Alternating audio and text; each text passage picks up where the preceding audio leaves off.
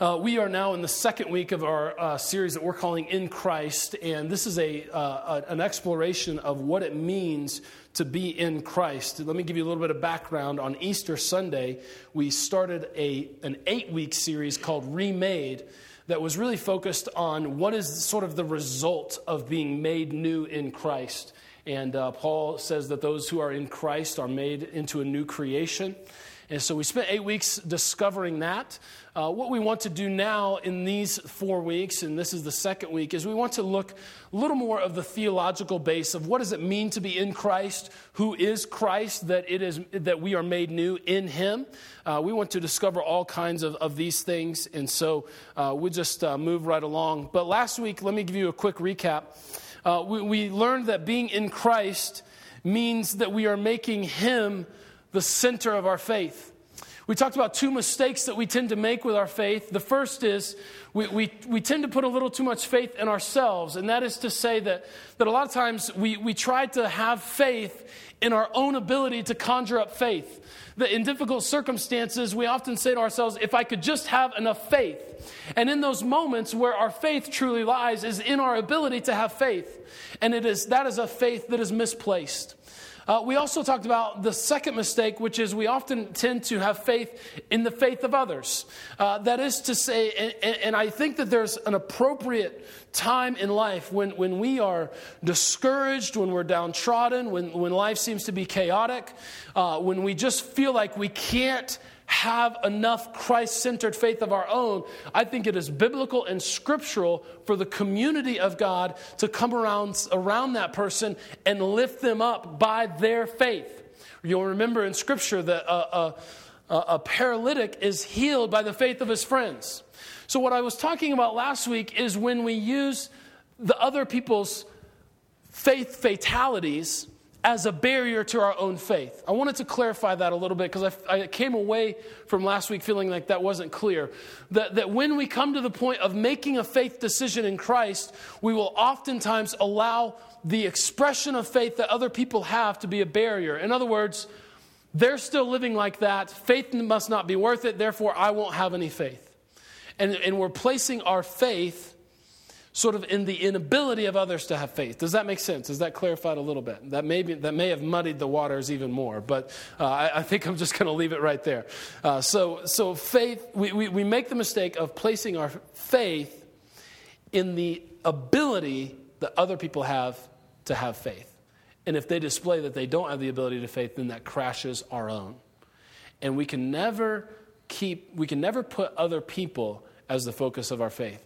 The point of last week was our faith must be firmly centered in Christ. In other words, what this first thing that it means to be in Christ is to make sure that our faith is held solidly in the faithfulness of God, or in the God who is faithful. Okay? That's where we were last week. Today, I want to talk to you about having fullness in Christ. I want to talk to you about having fullness in Christ. And I want to remember this is a study through Colossians. So today we're going to be in Colossians chapter 2. And I'm going to be reading verses 8 through 15. So Colossians chapter 2, if you brought your Bible today, you can follow along. It is right there in the Bible app for you if you're following along in the live section. We'll have it up on the screens. And then somewhere in your zip code or neighborhood, underneath the chairs, there should be a few Bibles as well if you want to follow along. But let me read it and you all follow along with me. This is Colossians chapter 2, verses 8 through 15. It says this: "See to it that no one takes you captive through hollow and deceptive philosophy, which depends on human tradition and the elemental spiritual forces of this world, rather than on Christ.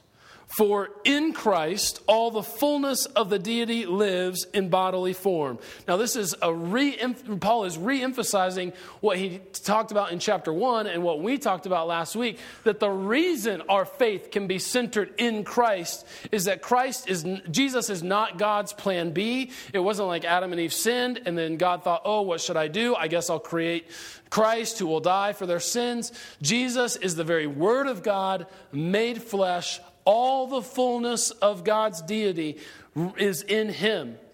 Hebrews says that he is the exact representation of God himself. What Paul says in Colossians chapter 1 is that Jesus is the mirror image. He makes the invisible God visible. So if you want to see God, look at Jesus. Paul is re-emphasizing that here in verse 9. For in Christ all the fullness of the deity lives in bodily form. And in Christ you have been brought to fullness. He is the head over every power and authority. In him you are also circumcised with a circumcision not performed by human hands, but your sinful nature was put off when you were circumcised by Christ. And having been buried with him in baptism, in which you were also raised with him through your faith in the working of God who raised him from the dead. You, when you were dead in your sins and in the uncircumcision of your sinful nature, God made you alive with Christ. He forgave us all our sins, having canceled the charge of our legal indebtedness, which stood against us and condemned us. He has taken it away and nailed it to the cross.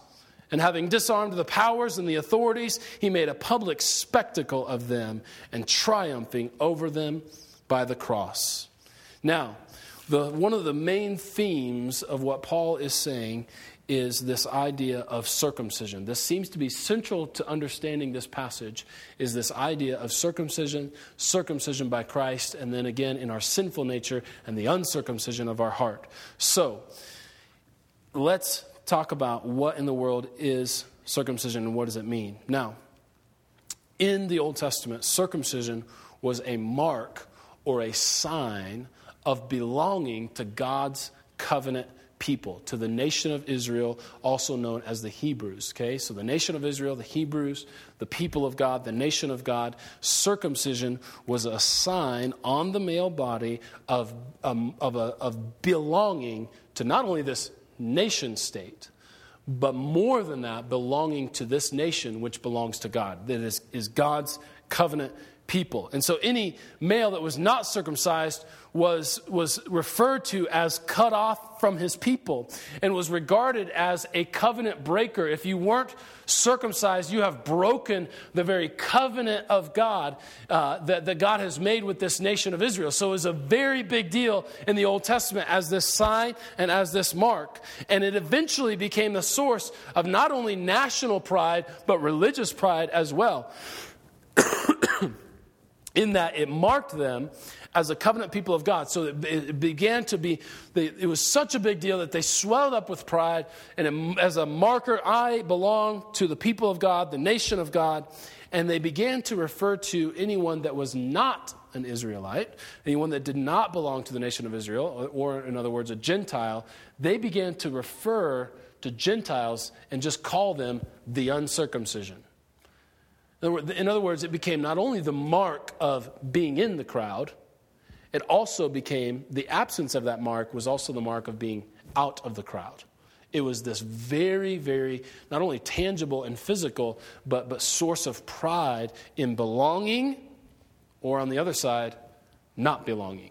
So it was a big, big deal. Now, what happens then as Jesus enters the scene and he says the forgiveness is now for anyone that would come to me and repent and believe, then the forgiveness of sins is very real. The kingdom of God is at hand. And Jesus comes on the scene with this brand new message. There began to be a debate for new Christians. And the question was, are the Gentiles who have now come to Christ, is it required that they be circumcised?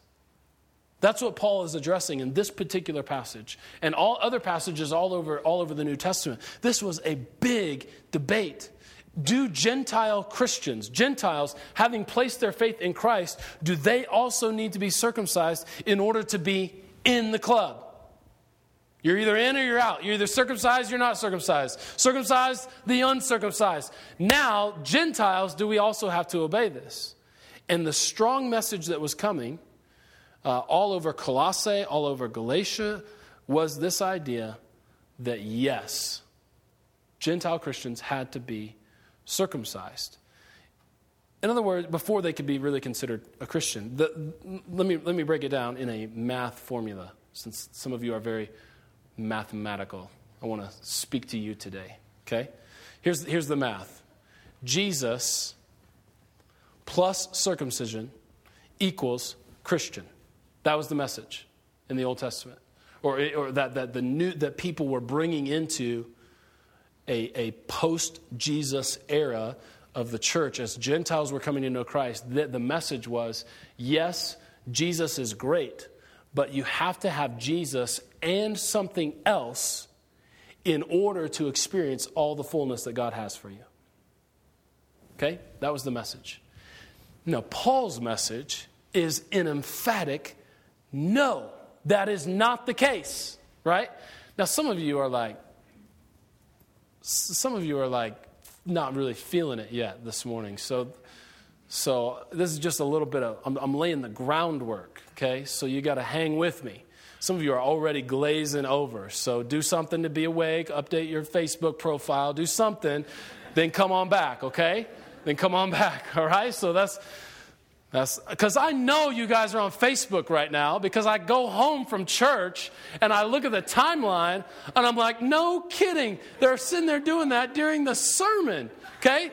So let's just all bring it out in the open. I know you're doing it. Just do it and then come on back, okay? Now I've got you with me. All right. Paul's answer to this equation, is it in fact the case that you must have Jesus and circumcision to be a Christian? Paul's answer is no. You don't need a physical circumcision because you've received the kind of circumcision that really matters, and that is the circumcision of the heart. Romans chapter 4. Circumcision is of no value unless it is accompanied by an obedient spirit. What is the circumcision of the heart? The ability to have all of our allegiance belong to God and have that live out in obedience. So Paul is saying you're literally or physically circumcised. It doesn't matter. That's of no value unless you're also demonstrating the circumcision of the heart, an obedient spirit to Jesus. Then in Colossians 2, what he says here is circumcision. He talks about a circumcision of Christ, speaking about Christ cutting out the sinful nature, removing it as the primary seat in your heart, removing it as the king of your heart, being replaced by Jesus himself. That's what Paul is talking about. In other words, he says this. Paul's message is this: the new covenant in Christ's blood has provided forgiveness for both the Jew and the Gentile, and therefore has rendered circumcision unnecessary. That's Paul's message. Our task today is to try to bring that into a modern context, because I don't think that very many of you were tempted this week and told the message that you have to be circumcised in order to be a Christian. Right? Anybody find that as a big temptation this week? Nobody? Raise a hand. Nobody? Okay. I didn't think so. Right? So what we have to do is we have to take this into a more modern context and say, how can this text function in the same way as it functioned for them? Because I believe that while we're not tempted to have this math problem, Jesus plus circumcision equals being a Christian, I do believe that in our context, in our modern world, there are things that we believe you must have in addition to Jesus to have all that you need. There are things that we believe that you must have in addition to Jesus in order to have all the fullness of God expressed in our life. And this is what Paul is writing against when he says, see to it that no one takes you captive through hollow and deceptive philosophy. See to it that no one is trying to say Jesus and something else. Now, we could say that, yes, we need Jesus and obedience. We need Jesus and all of these things. But if we have Jesus, obedience and morality and all of these things are an overflow of our relationship with Christ. Okay? Here's what I think is true in our modern context. Our math problem is not Jesus plus circumcision equals Christian. Our math problem is this: Jesus plus cool equals all that I need. Jesus plus cool equals all that I need. That's what I see happening in the church today. In other words, if I have all that this world has to offer, and I have Jesus, then people are like, he's really got it. I mean, think about it. If we have wealth, if we have significance, if we have influence, if we have nice clothes and the right haircut, and we love Jesus, how do we talk about those people? First of all, we paint all these great things that they have. They have all these things, and then we say, and they're a Christian. Like it's like points for the kingdom of God that a cool person also loves Jesus. Right? And then if somebody's, if they're like ugly and they're unemployed, we say, at least they love Jesus. Now you're laughing because this is the world in which we live. Think about an influential Christian leader that you look up to. I don't know who it is. Do they represent cool? They do. I mean, they probably pastor a big old church, which means they have plenty of money, and they have like a different color hair every week, and you're like, oh man, this week it's like blonde on the tips, sweet. And they're like, oh man, that dude, I swear I've never seen him wear the same shirt twice. That guy is so cool, So whatever the picture is, they have all the right clothes, they have a big church, they have the right haircut. Stephen Furtick, okay? Some of you know who that is, others of you don't. But some of you like you want to keep that coolness so far at arm's length that your picture of cool is actually the exact opposite. They don't have like buckle clothes and the right haircut and a big church. They have like this really simple life, and they wear clothes from Goodwill, and anytime they write a book, they give all the money away, and then you're like, man, that's cool. Shane Claiborne. Okay? But however you define cool, chances are we're attaching that label to them and saying, and they love Jesus. And if someone isn't cool, we literally think in our heart and our mind, at least they have Jesus. As though Jesus was some sort of like accessory to the cool life and some sort of consolation prize to those who haven't achieved all that the world has to offer. Jesus plus cool in our culture equals all that we need.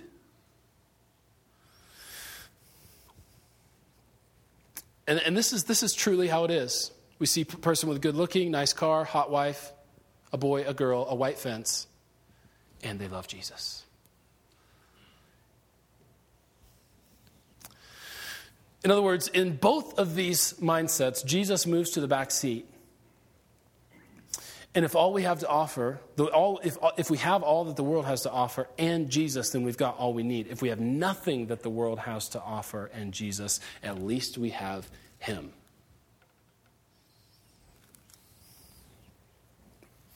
And so often we make these things that we think portray cool, we make them our chief pursuit. Because if we could attain those things and have Jesus, then we'll really have all we need. But the problem is regardless of how cool or uncool you actually are, or you are in reality, we're always chasing that thing, trying to make ourselves more cool, believing that if I have cool and Jesus, I'll have all we need. But what we do, what none of us tend to see ourselves as cool. There's always someone cooler than us. There's always someone that's living more in sort of righteous and holy poverty. There's someone that always has more cool abundance than we do. We never see ourselves as cool, and so we sort of say, at least I have Jesus. And we sort of diminish the cross of Christ because we don't have the cross and something else. And what Paul's message to those who were saying, do I need circumcision and Jesus? Paul's emphatic message was, this thing over here is of absolutely no value if you don't have the thing that truly matters, the circumcision of the heart. And his message to us would be exactly the same. You can have all of this or not have it. What matters is, do you have Jesus? And if you have him, you have enough. But we have such a hard time grasping onto that, and we strive and we strive and we strive after all that cool has to offer us. And today I want to talk about two elements of cool, wealth and significance. And here's the foundational truth. What we often work so hard to achieve, we already possess in Christ. Whatever it is, whatever level of cool you're trying to reach, whatever that means, whether it's wealth, significance, influence, all of those things, you already possess in Christ. So we strive for wealth. What is it about wealth that so draws us in that it would become one of the primary pursuits of our life? Well, wealth gives us a sense of security. And you'll notice that wealth and significance often go together, that if I have wealth, I have perceived significance. If I have significance, chances are I also have wealth. These two often go hand in hand, and we pursue them. Wealth gives us a sense of security. It helps us to impress people. If you have not seen the movie The Joneses, you need to watch it today. Yes, it's rated R. Yes, it has a flash of nudity, but the message will knock you over the head. Watch The Joneses, because it's all about this idea of, you have that, oh, I don't have that. How can I get it? We pursue wealth. It helps us to impress people. It helps us to get what we've always wanted. It helps us to satisfy every desire. It helps us to gain power and influence. Have you ever heard the saying, there's nothing that money can't buy? And oftentimes we strive after wealth in search of something that actually wealth cannot buy. But we believe the message that wealth can buy everything. And that wealth can buy anything. And so we chase after it. We make it our chief pursuit. And we say, if I were to actually gain wealth and have Jesus, then I would really have everything. Then I would have it all together. Sometimes we Christianize our frantic pursuit of wealth, and we say, if I had wealth, I'd be more generous. Let me tell you, generosity has nothing to do with your income and everything to do with your heart. If you're not generous now and you're broke with a capital B, you're going to be less generous when you have all the money in the world. You think wealth brings generosity? No way. Because if your heart keeps a tight grip on everything, the more that you have, the tighter the grip will become. But sometimes we Christianize it. Man, if I had more, I'd be more generous. So we pursue wealth. But again, let me remind us of the foundational truth. That which we often work so hard to achieve is already ours in Christ. Did you know this morning that you possess incredible wealth in Christ? That we are rich because of him.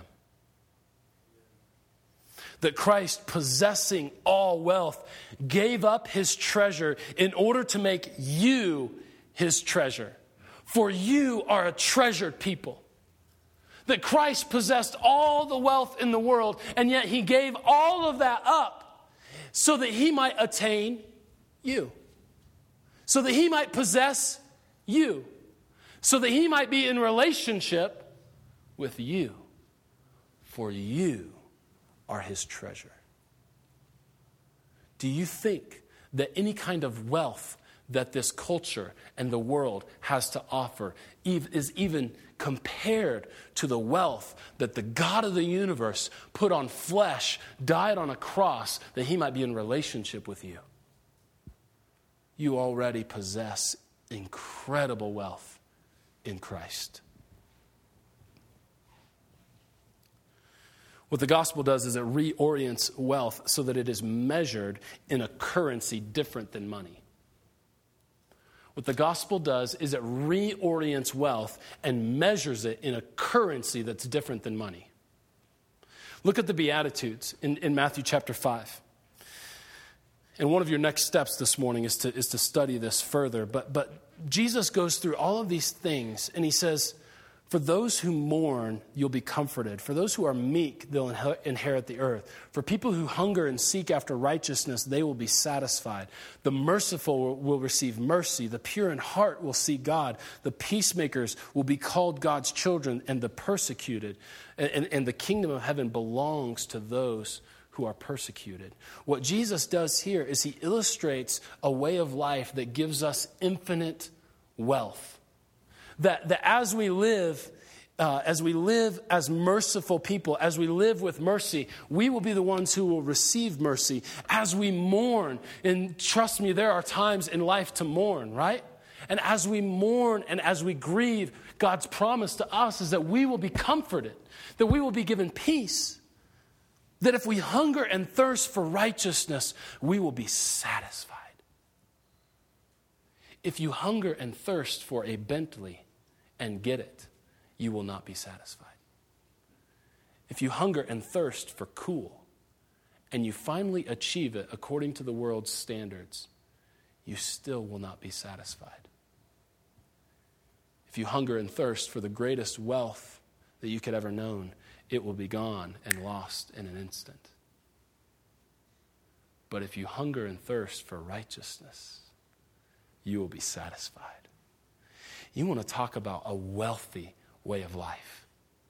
You want to talk about a rich way of living. That if we begin to embody what Jesus talks about in the Beatitudes, if we begin to embrace the lifestyle of the kingdom of God, the gifts that come back to us give us a wealth and a level and a measure of riches that simply could not be measured according to how this world measures wealth. It's a beautiful picture of the kingdom of God. In other words, what Christ is saying and what I believe is happening here is that we don't have to be rich with money, because in Christ we are made wealthy in the ways that actually matter. We don't have to be rich with money, for in Christ we are given the only kind of wealth that actually matters. Now, is it bad to be rich? Am I mad at you if you're rich? Absolutely not. God will entrust to some more than he entrusts to others. But if we realize that all of it is a gift from God to be used for his glory, to be used for his kingdom, then that's okay. But if our riches become our primary pursuit and they hold our heart and we live life with a closed fist, then there's an issue. So it's not wrong to be rich. I don't think that poverty is next to godliness. I don't think that you have to be poor in order to be righteous. It's a matter of the heart. But don't you go pursuing wealth believing that it will give you something that you don't already possess in Christ. We also search for significance, right? I mean, we want our lives to be counted for something. We want our lives to matter. On our gravestone is the date that our life began, the date that our life ended, and this dash in between. And we want the dash to really represent something. We want the dash to say my life mattered, my life counted, that all the stuff that happened between the day that I was born and the day that I died counted for something. And what has happened is that we have come up with metrics by which to measure our influence and our significance. And within a social media culture, those metrics have literally become, you're going to laugh at this, and I think in 10 years we'll really laugh at it.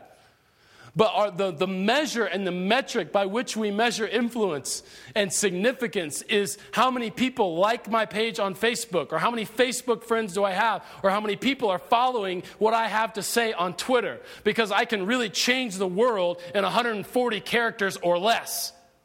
Right?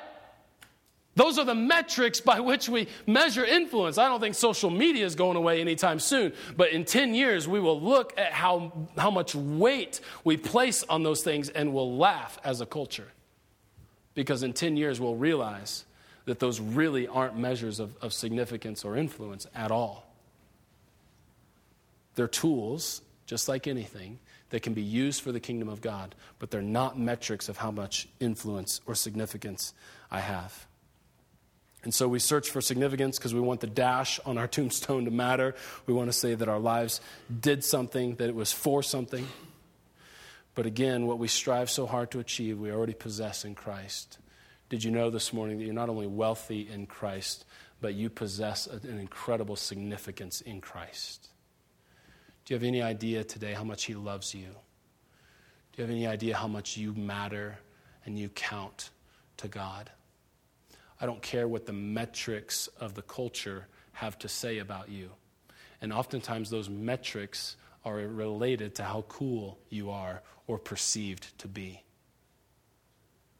But the good news is that God doesn't use the same ruler as the world when determining what matters and what's significant.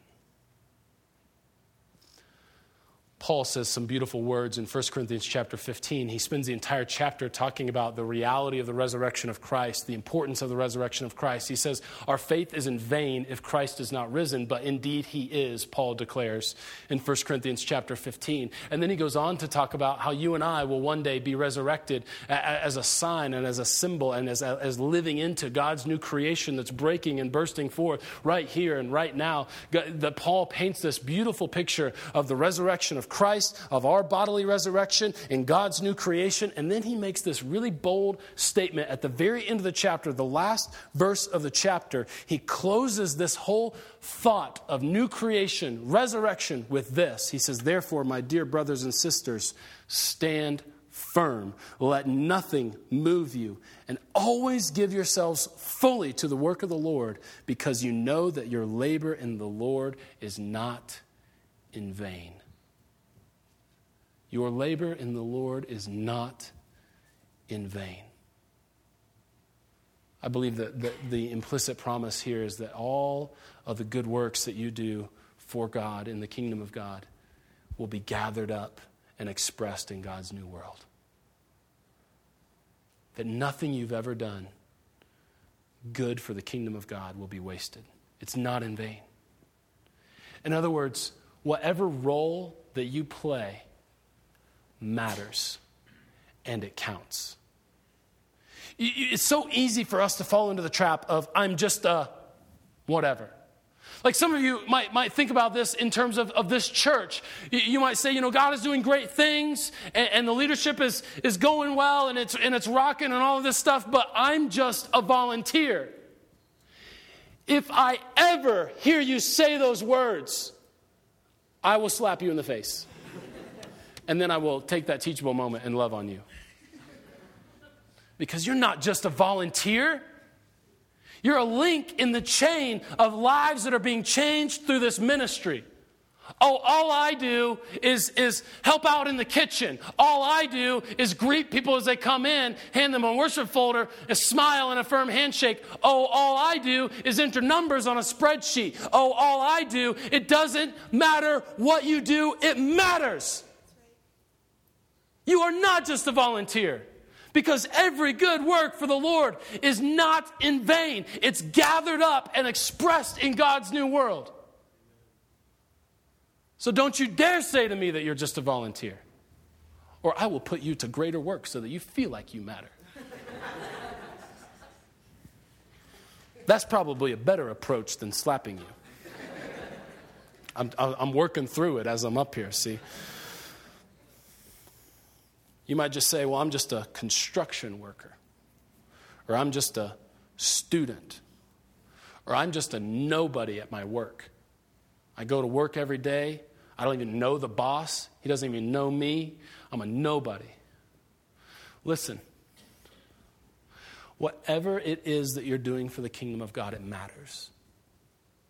That wherever you find yourself, there are opportunities to love on people.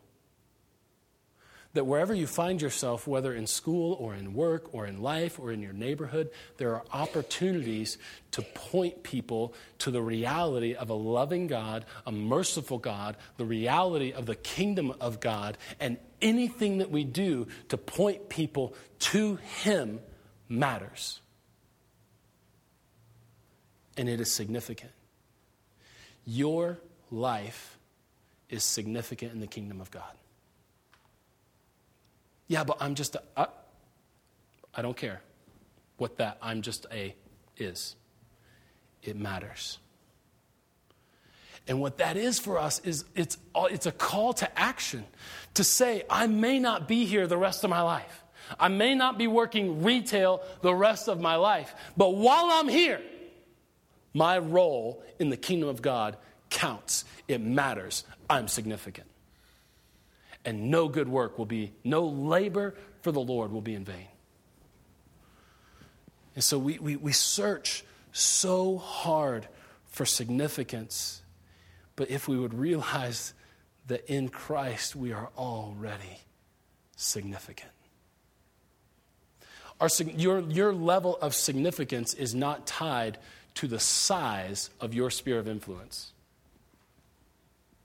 Sometimes we feel like that we're more significant if our sphere of influence is larger, right? And when I talk about like circle of influence, I'm really talking like the way that's expressed in our current world is how many blog readers do I have? How many Twitter followers do I have? Like this is how we build in this modern culture, how we build our circles of influence. And what I believe God wants to tell some of you is that doesn't matter. What you're doing already matters.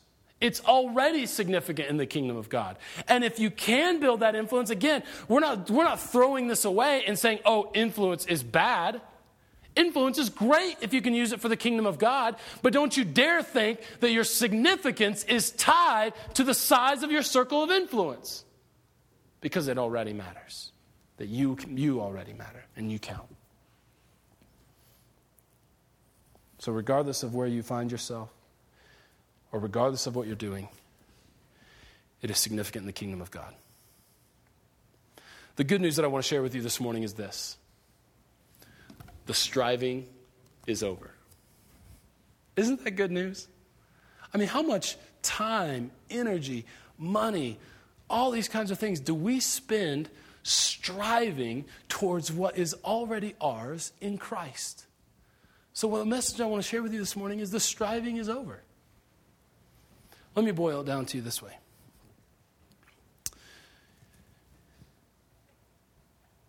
If you possess all the world has to offer, or nothing the world has to offer, but you possess Christ, you possess everything. If you possess all that this world has to offer, or nothing that it has to offer, and you possess Christ, you possess everything. I hope you haven't heard me. I hope you haven't misunderstood me today. I'm not saying these things are bad, that we should just totally cast them aside.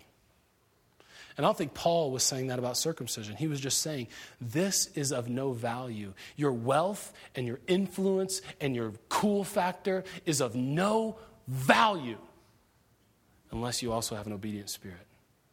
Circumcision is of no value if you don't already possess the only circumcision that really matters, the circumcision of the heart. And so we don't need to strive for these things. God may entrust these things to us, but the striving is over as we live in Christ.